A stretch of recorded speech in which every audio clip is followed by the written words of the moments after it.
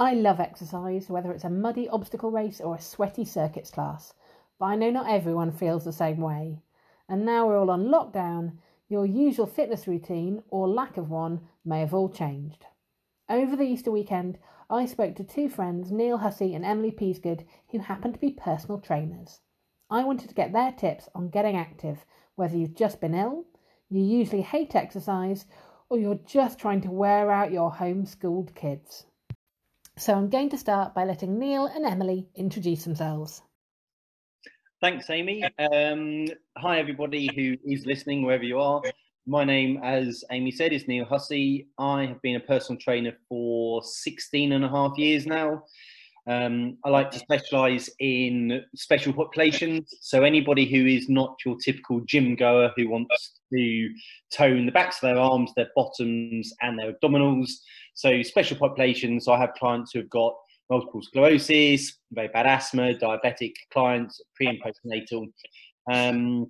So those people who are just a little bit different, I suppose, a bit more of a challenge. Lovely. And Emily, tell me about you. So I'm Emily Peasgood. I have a company called Happy Body, and I guess sort of in contrast to Neil, I actually would say that I am there for more of a sort of general person. A lot of my clients are like me, a lot of female, to be honest, a lot of people who are coming back having had children, who were fit before, who sort of got out of exercising and just want to get back to what they were beforehand. And I wondered if I could start, Emily, by asking you, what tips would you give for someone who absolutely hates exercise? Because I know there are lots of you out there listening who have never really been keen on exercise, have hated it since school, and now are stuck on lockdown and wondering what to do to keep themselves fit. What would you recommend? Well, I think to begin with as well, just because we're on lockdown, if you've never really done any exercise, I think, you know, it's not necessarily that you suddenly have to go out and do a load, because if you've never done it before, why would you suddenly start now? I think, you know, for other people, it's great. They suddenly found that they've got more time, they're at home more, you know, okay, they might have kids to look after or something, but if your partner's at home, they can perhaps look after the kids, and therefore you do have time. So it gives people now an opportunity to do something. If you really hate it though, start with something really basic. You know, the weather's been lovely today. Get out, walk, jog, get on the bikes, take the kids, take the family. It's really obvious, but I think it's really important. Everyone, well, a lot of people go into exercise for weight loss, for, you know, obviously getting fit, but at times like this, you know, improved mood, better for your mental health, all of that are so important that even if you're not going to do a huge amount of, you know, high intensity stuff, you know, anything you do will be a benefit. That sounds great. What about you, Neil? What would you recommend? I'm going to throw a slightly curveball at this and say, first of all, start off with, well, how are we defining exercise? You know, anybody who's not used to exercising, in my opinion, this is a perfect time to start. Okay, research shows that most people, kind of over 60% of people who start exercising stop within 6 weeks. So this is a perfect time to get away from the, I haven't got time to continue, you know, all these barriers to entry that people normally throw at things. So you've got a great opportunity to make a difference. But I think from my point of view, exercise conjures up certain things in people's minds. Is it, you know, going to a gym? Is it going for a run? And quite often that's what puts people off. So I'd say at the moment, you know, if you're not used to exercising, it does not mean you have to go out and go for a run or run at certain speeds or cycle a certain distance, whatever. In my opinion, it's, you know, get out in the garden if you've got one, you know, do little bits and pieces that are going to elevate your heart rate, but are not specifically, you know, I need to go to a gym, or I need to lift weights, or I need to do a HIIT class. So it means that people can get the most out of this additional time they have. And my attitude is always get the most out of the time and effort you put in. But that doesn't have to be going out and about and trying, you know, high-end stuff. It could be gardening or cleaning, hoovering with a little bit more vigor, just to raise that heart rate a little bit more, and get a little bit more out of what effort you are putting in. Oh, that sounds great. And what would be your favourite exercise that you could do that would be really basic, doesn't need any fancy equipment, no getting out of your house? If maybe you're stuck in your house or just a tiny garden, what could you do? I think that, you know, overall, it's not going to change whether we're on lockdown or not. Your core is essential to your well-being. You know, so many people now are sat at laptops more, or computers more than they would be at work. You know, they're getting up in the morning, they're sitting there 9 to 5 or whatever hours people do, and it's hunched over. So core-wise, I'd have to say the plank. You know, it's a really simple exercise. However, we're not looking for people to set new world records and doing 8.5 hours and what have you. Really just getting the most out of the time you put in. There are lots of different options you can do, lots of variants that none of them need equipment, but really to strengthen that lower back and to keep that posture good when you're not up and about and what have you with work and your lifestyle. I think probably at the moment, in my opinion, the most important. So for people who don't know, what are your core muscles? Where is your core? What is this core thing? Okay, so your core are your deep muscles, okay, in your thorax, okay, your thoracic area. So if you imagine where your 6 or your 8 or your 2 or your 1 pack is, that's not them. Okay. That's not them. Okay, you cannot see your core muscles.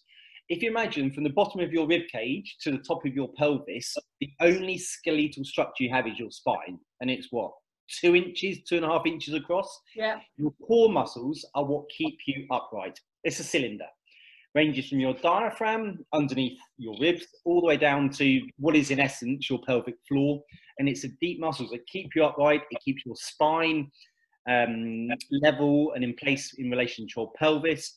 And it's the ones that, you know, if people come to me with back pain or lower back pain, normally you can put it down to 2 things. Either 1, tight hamstrings, because people sit down too much in their lives and their hamstrings shorten, or poor core muscles, which are just not keeping everything the way it should be. And if you imagine, if you take a runner, for example, a runner should be spending as much time in their core muscles as running, because it just makes every movement you do as a human being more efficient. It gives you a solid grounding to work from, whether you're using your arms or your legs. It just gives you that solid basis that everything can then progress from. And ladies, I like the shout out about the pelvic floor there. One of the things that as a GP I see a lot. So one exercise you can definitely do just sitting down is a pelvic floor squeeze. And there's some great resources about that on the NHS website. So pelvic floor, if you're doing nothing else, do a pelvic floor exercise. What about you, Emily? What would be your favourite exercise to recommend to people? So for people who are used to exercising and are fairly fit and they know what they're doing, then I don't think you can beat a burpee. I know Neil thinks I'm mad, but everyone loves burpees. Amy loves them. Amy comes to my burpees. She loves burpees.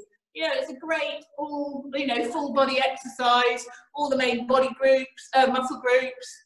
You can get your heart and lungs going the faster you go, but you can also modify it. You can you can make it easier by stepping out your burpee. You can make it harder by adding a press up, adding a tuck jump. So with the caveat that you know what you're doing and you know what a burpee is, I don't think, nothing beats a burpee. Tell us more, Emily, what is a burpee? It sounds like an awful gastrointestinal, some indigestion related symptom. So you stand upright, arms above your head, you're going to jump up, then you bend down, touch the floor, you're going to squat down, you shoot your legs out so that you're holding a high plank position. So you get your plank in there that Neil's been going on about, then you shoot your legs back in, you jump them back in, and then you jump upright. I'm not sure I've explained that terribly well, but yes. Neil, how would you explain the burpee? How do I go? Well, good question. It's a difficult one. Maybe it's one, do you have to go onto YouTube to look for a burpee demonstration? I think the easiest way that I describe is stand up. Your next position, however you get down there, will be flat onto your stomach, and then get up however you can and jump. I suppose is the easiest way of describing it. As Emily said, there are lots of things you can put into them. I think recently, whether this is the changing demographics of people who I train or what, but normally when you meet people, it used to be, what don't you like doing? I hate running, don't like running, hate it. And now it's don't do burpees, hate burpees. Yeah. It's almost every class they've been to, the first thing that anybody's ever done, right, 300 burpees, let's go, smash them out. And it just destroys people. I still make them do it, though. I love what you've done sometimes with Emily, which is lying down and standing up. It's really straightforward, but simply lying down and standing up turns out to be absolutely exhausting when you do it more than 2 or 3 times in a row. And that could be a really simple one for people to do at home, but it certainly exhausted me on a number of occasions. Well, there's the good one about doing reverse ones as well, is that if you're stood up, rather than come down onto your front, you come down onto your back and then get up. And that's a really good sign of cardiovascular health. The more points you have to touch the floor with, from being laid on your back to stood up, is a really good sign of overall health. You know, if you have to go on your knees, put both hands on one foot, that's probably something you need to work on. If you can lie on your back, do a full sit up, cross your legs and stand up, you're probably in pretty good shape. So it's just something a little bit different. I like that, something to aim for. And talking about lying down and being exhausted, I know that all 3 of us are parents, and so that we need to find ways to exercise with our kids around. Any top tips for getting them moving? Because I know we're trying to get kids doing 60 minutes of exercise a day, and that is easier said than done at the moment. Emily, how old's your child or children? So my children are 8 and 6. My 8-year-old. See, I'm a little bit older, so you go first, and then I'll. My 8-year-old does a lot. Normally she's swimming 4 times a week. She plays tennis 3 times a week. She's very active. So this is despite only being 8, this is a big change for her in terms of fitness. I think that with Matilda, anything that is fun, she will do. The great thing about kids is that they naturally, well, my kids anyway, naturally are quite active anyway. They're scooting around on the driveway, they're chasing each other, they're on the pogo stick. Matilda's got a hula hoop. She's now practicing that and trying to get her top off and back on while hula hooping and things like that. A lot of things that she's doing anyway. So now she set up a little circuit. She knows, she's seen what I do. I sort of set a timer and I set something up and I'll do my burpees, obviously, and things like that. And she has little stations. So she's doing things like hopscotch. She's doing skipping, hula hooping, pogo sticks, star jumps, all things that, it's just things she considers she plays with really anyway. And, she's loving it. So I think maybe with the kids, like I say, find things that they do anyway. And turn it into a little exercise circuit. Do it with them. They love it, don't they? They love it when parents do things. You're absolutely right. What about teenagers, Neil? Tell me all about teenagers. I haven't got any yet. Teenage boys. I'm very lucky that I'm in the situation that Charlie is fairly active anyway. He's a fantastic cyclist, and we go out and we share that passion together. But I'm very lucky from that point of view. However, we have the challenges of Xboxes and, online talking to their friends, which at the moment, from a teenage boy point of view, to be going this long without seeing friends, it's something that I wouldn't want to take out of him communicating with friends and what have you. But our rule is you earn the time. You earn the time to do those things by being active. But again, whether that is out on the bike, we've had the badminton set out today in the garden, just throwing a tennis ball backwards and forwards. Again, completely agree with Emily. It's a fantastic time. We are all very busy people, no matter what we do. And probably, unfortunately, in the modern society, our children are the first things that potentially get, edged to one side for our time. So having this time is great. Completely agree, Emily. Spend time with your children, find out, talk to them. What do they like doing? What don't they like doing? And ultimately, this one is what we don't want to do is put children, especially, off exercise for life. We don't want to force them to be doing stuff they don't want to be doing just because we think it's right. I think that's the key. If they want to do it, then it's 95% of the battle won is if they're coming to you and saying, can we do this, and they enjoy doing it. And it's so true for grown-ups too, isn't it? That it should be fun for us as well. Definitely. No one's going to do something they don't enjoy.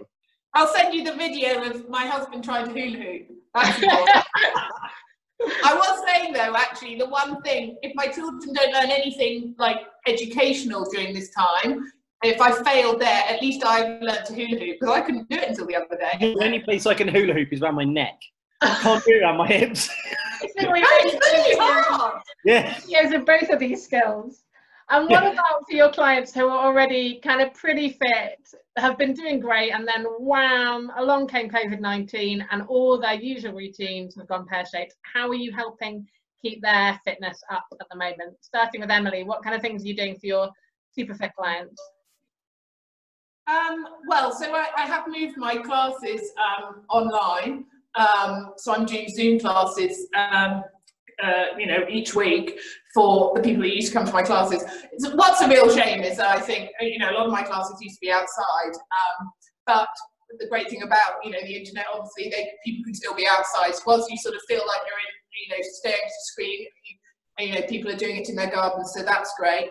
So before all this happened, obviously there were loads of people doing things online, all the famous people that, you know, everyone's heard of, Joe Wicks and all those sort of people. And, you know, there will be people that obviously follow them. What I think is nice now is that people can follow people that they're used to anyway. You know, people who used to come to my classes can now find me online, or friends. You know, I've got my old university friends, my old school friends, people from America, old friends of mine can now all come to my classes because it's a lot more accessible.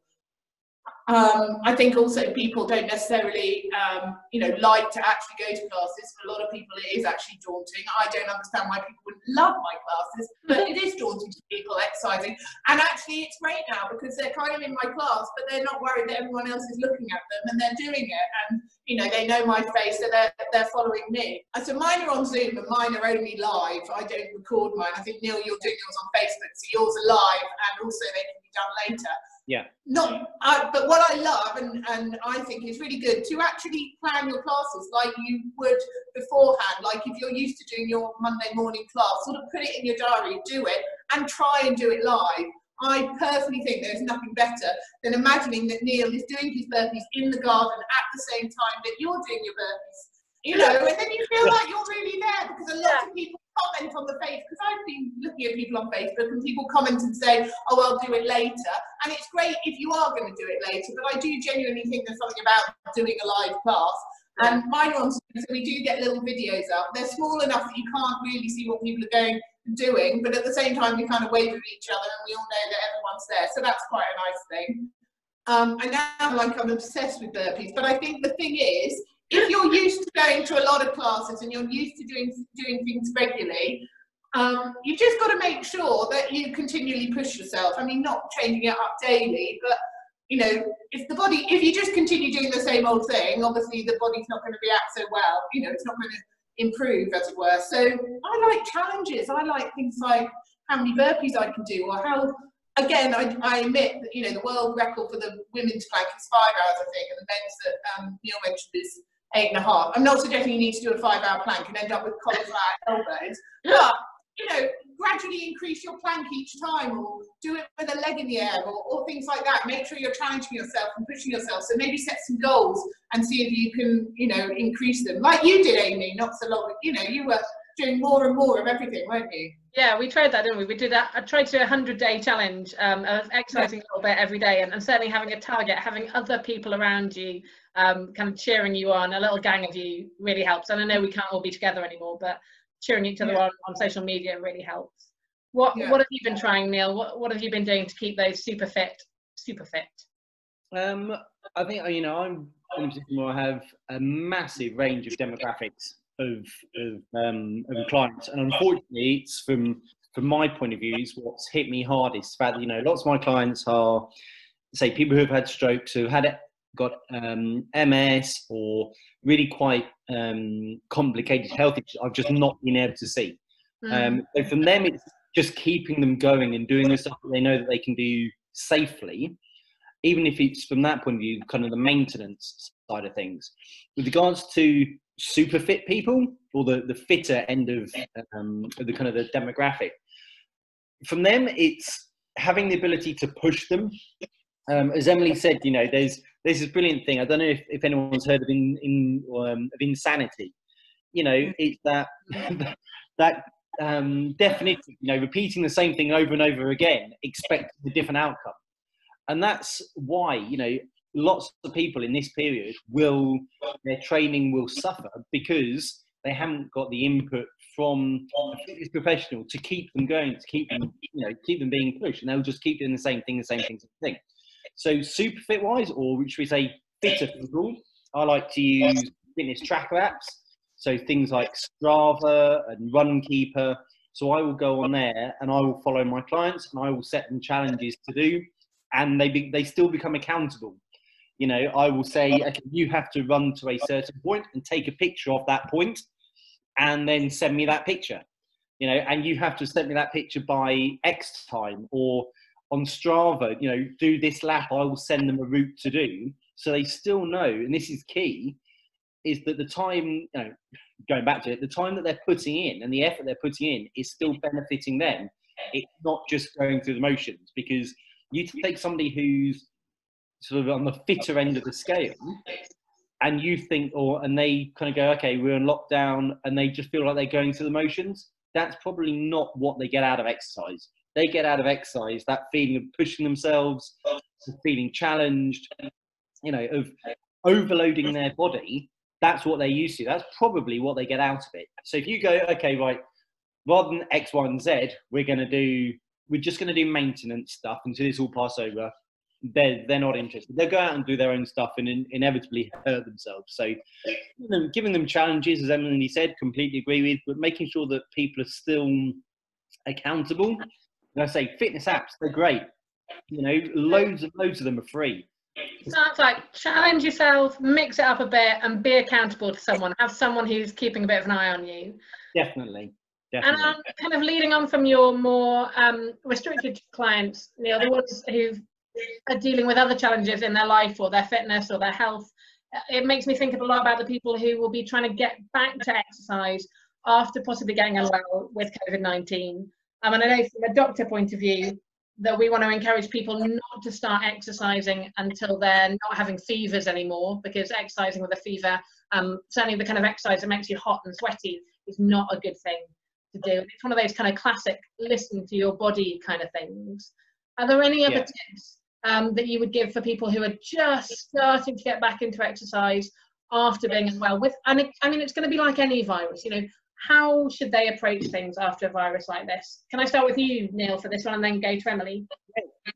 Of course. I completely agree, Amy. You know, lots of people don't give the value high enough to listening to their body. You know, if your body is tired and you are aching and it feels like it needs a rest, it's probably because it's tired, damaged, and needs a rest.